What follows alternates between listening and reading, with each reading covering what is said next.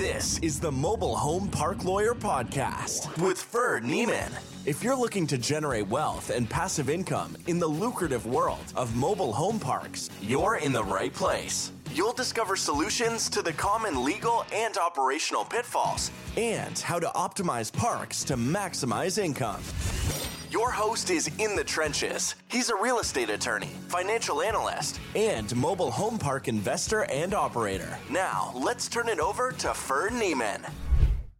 Welcome back, Mobile Home Park Nation. Ferd Neiman here again today with another episode of the Mobile Home Park Lawyer Podcast. Today I'm going to cover another case study. This one, I'd say one of the lessons learned is just to be persistent. You know, like a dog on a bone or a rat on a Cheeto or whatever goofy little cliche saying you got there. But persistence is key.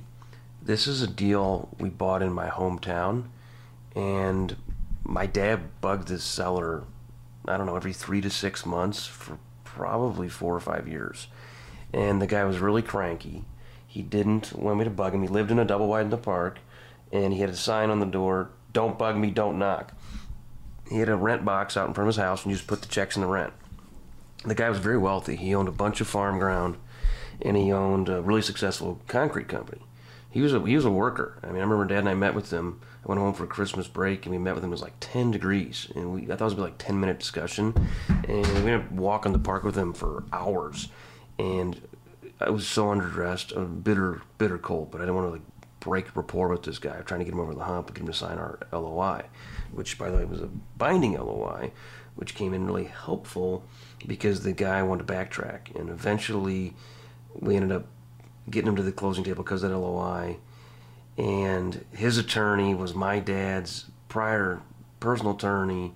So he did some estate stuff for my dad. So he had a conflict. So we got other attorneys, and they were, difficult, so to speak, because the client was so difficult that we stayed on this guy. And I tell you, he had some extra money because it was interesting. After we closed, there were stacks of checks in the Dropbox, and he's never cashed them. And we had a check arrive for him. It was a refund check for something that's personal, and it came in our mailbox. We had the almost same LLC names. We thought it was ours. We opened it. It was like a $65,000 check. And we told him, "Hey, we got a check for you. This is related to something else." He goes, "Okay, I'll get it. I don't know, next time I'm around." And it took like 4 or 5 more times of us bugging him, and he only lived 30 minutes away when he moved. And he was too busy and had the money that he didn't bother to go pick up a $65,000 check for about a month. And part of the reason he's successful is he's a worker, man. I remember talking to him that day, and we got up 5 o'clock and get after it. And he's like, "Yeah, we usually roll out of the shop around 10 to 4 in the morning every day." So he made a lot of money, and he didn't spend a lot. And he bought it on farms, and he lived in the park, lived cheap. So good for him. This purchase was a unique combo. It came with 90 pads of MH, came with about 2 acres of expansion, 42 storage units. There was a little bitty office building that we're converting into kind of a studio. And it came with 4 mobile homes. 2 of them were kind of crappy. We demoed one, renovated one. One was okay, and then one of them was the double wide he lived in. It was pretty nice. We fixed it up and sold it for like $50,000. So I mean, it was a pretty nice little double wide. This is a good looking park. Concrete roads on the back half, which was an expansion, and asphalt roads in the front, curbs. Big storage building up front, and then there was a big storage for like boat storage and stuff, and then self-storage, individual small units, which this guy had taken all the dividers out and just used it as one big room for his personal junk. So we had 0 occupancy on the storage, and it's been kind of a labor of love because we're not getting any rentals from our residents because this park being well designed, every single lot has a parking pad, and on it has a carport with the shed attached. So it's the old section has single wides, single spots. The new section has double spots. So if you already got 2-car parking, and then that's 20 feet wide roughly, you've got a 20-foot wide shed on the back, generally 6 feet deep. So none of those residents needed self-storage.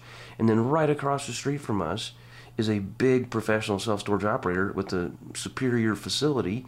And then right down the street, he has another facility that's gated and climate control and all that.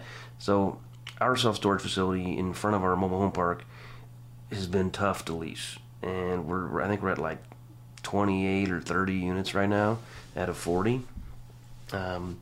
We bought this deal in August of 2019, so we had it for about 2 years. We just did a successful refinance with Fannie Mae, and what's great about it was part of the refinance, I wanted to use the 2 acres for expansion, but Fannie Mae, once you have a loan in place, they won't let you touch the collateral, even if I was going to improve it. So what stinks is I went through the state approval process, got an expansion, I can get up to 103 pads, but in order to do my refinance now and take advantage of today's, one, get the cash out today, but take today's interest rates and, the risk of I was currently on a recourse loan. I just now got onto a non-recourse loan. So I decided to not wait for my expansion because they weren't giving me credit for the income until there was people there. Well, I got to put in the roads and put in the electric company, gas company. We're going to put in the utilities. We were going to put in the water and sewer. We had to put a lift station in.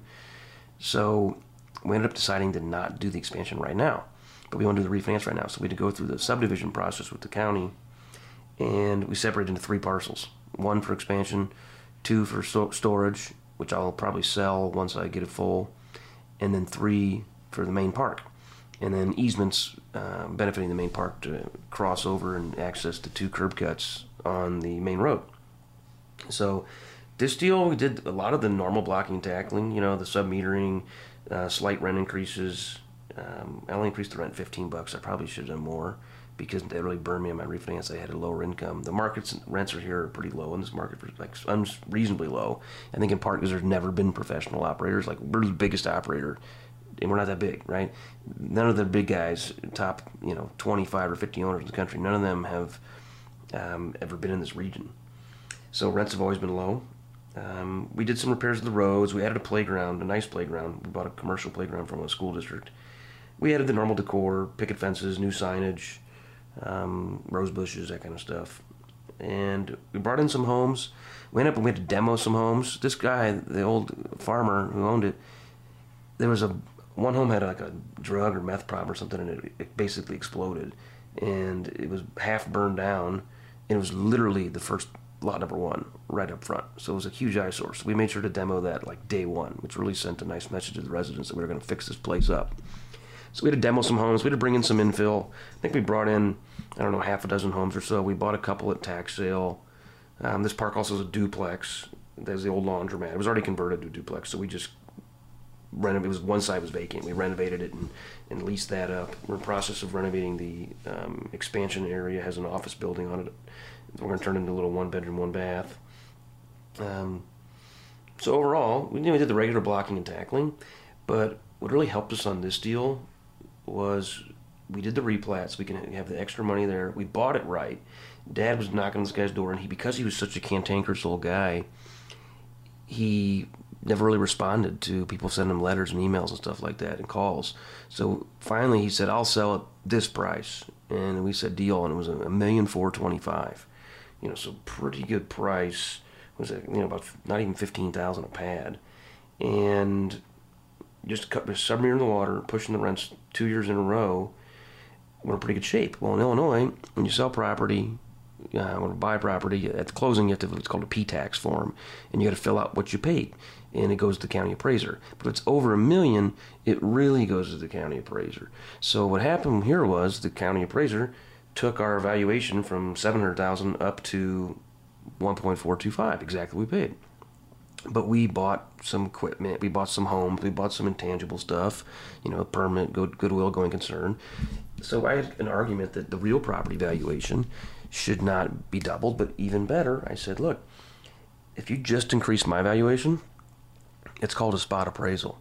That is, by definition, a violation of general appraisal practices. I used to be a Missouri board member for the IAAO, which is the International Association of Assessing Officers. So I have a little rule book, right? I pulled up the definition book and I put in a tax appeal, the definitions of things, among others, spot appraisals and chasing a sale, and equity, uniformity, accuracy, and really put in a nice narrative to do a tax appeal. Went to the local appraiser and they said, well, that's what you paid for it, tough. So I lost. Then I went to the regional group, articulated to them very well that, look, if you increase my taxes 100%, but not everybody else, that is discrimination. So you can't do that. If you increase everybody's, well, then I don't really care, because in the aggregate, reassessment is supposed to be revenue neutral with the exception of inflation. So if everybody's 100%, that's, okay, everybody's value doubles, but then everybody's levy rate has to be cut in half. So it'll be the same difference, okay, plus 2% inflation, or in the Biden world, 50% inflation, whatever we're going to get to next, but just a regular 2%, which everybody else in the county got. They didn't like that argument. They were a little obtuse.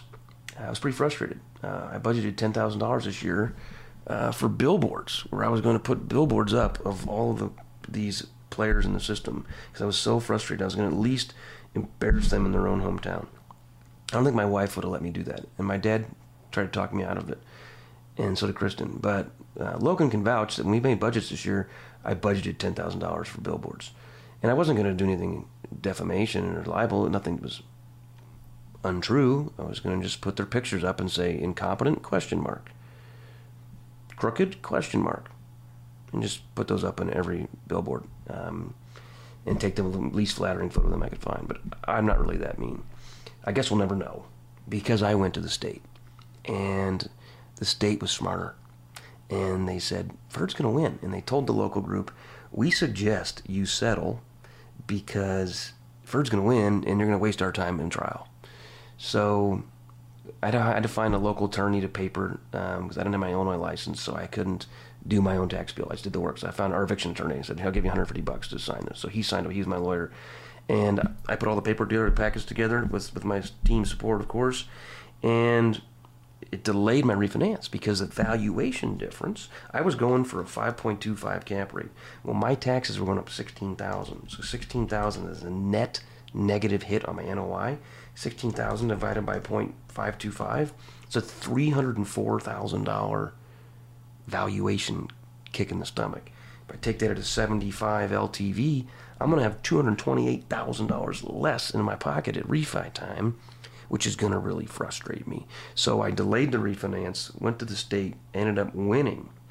Well, then the whole expansion thing was going on, got delayed. The state has literally one person that works on this, and he's a pretty sharp guy, but he's the only guy.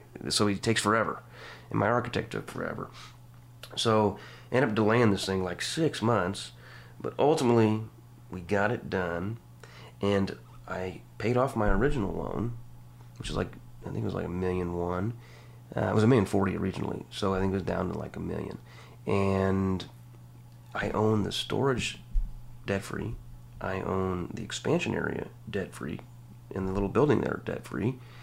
So I'll have about 13 pads debt-free and the storage of 42. But then the value of the park, because we improved the park, macroeconomic conditions improved from a cap rate perspective. We pushed the rent twice. We sub-metered it. We had very low taxes, artificially low perhaps, because we won the tax bill in total.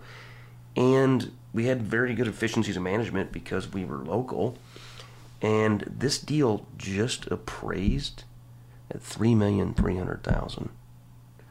26 months after I bought it for $1,425,000. We ended up doing a 65 LTV instead of 75 on the refinance, because you got to have, there's DCR limitations on the refi, on the maximum proceeds. There's exit constraints on the refi, so we couldn't quite service the 1.35 DCR, debt coverage ratio, on 75 LTV. If we went to 65 LTV, they'd give us 5 years of interest-only loan and a lower rate. So we ended up going with that, and also it looks good for my balance sheet and for future loans. Like, look, this guy's not greedy. I've taken 65 LTV on the last 3 Fannie deals I've done this year, so it really helps for future approvability. But on this deal, still, for Dad and me, that led to $1 million net cash out proceeds, in addition to still having the storage and still having the expansion area with no debt on them. And that, my friends, is how you can make $1 million in your hometown with low market rents. Rents are in the low twos. They're now $230, and that's the highest in this market. So you don't need to buy a park with $400 rents to make real money. You don't need to gouge your tenants to make real money. I mean, I just made real money on this deal. And And by the way, when it's a cash out refinance, it's tax free because I still owe it back to the bank. Now it's a non-recourse loan, but so I made $1 million between Dad and me with zero tax impact legally. We took care of our tenants. They love us. We've improved it. Dad loves decor, so he puts out a Christmas display, and he has a buckboard wagon in his house for decor. But here he put up straw bales and Halloween decorations and corn cobs and the whole 9 yards. So these people really appreciate that he's watching it, and he's out there on a regular basis. And it's only 10 minutes from his house, right? So it's not too hard for him to get out there. But you can do things right, treat people right, improve their lives. And if we didn't even buy this like a bargain, but we bought it at a good price, and then we fixed it, and macroeconomic trends are in our favor, and you can turn what was a couple $100,000 down, which is not insignificant. What was it? I think we had to get a 30% loan on this, if my memory serves. Let me do the math here. I'm as smart as I once was. 427 down. I don't think it was that much. I think we did 75% down. I don't think we had that down. But you can turn it into $1 million plus in just about 2 years. So really kind of cool, really kind of fun, and yeah, that's this deal. I don't think I have much else to talk about with it. It'll soon be over 100 pads if you take the expansion area. So fun times. Till next time, thanks and God bless. You've been listening to the Mobile Home Park Lawyer Podcast with Ferd Neiman.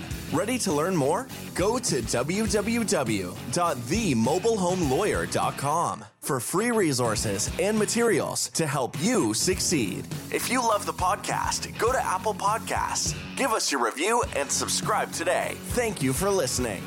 Neither the Supreme Court of Missouri nor the Missouri Bar reviews nor approves certifying organizations or specialist designations. The choice of a lawyer is an important decision and should not be based solely upon advertisements.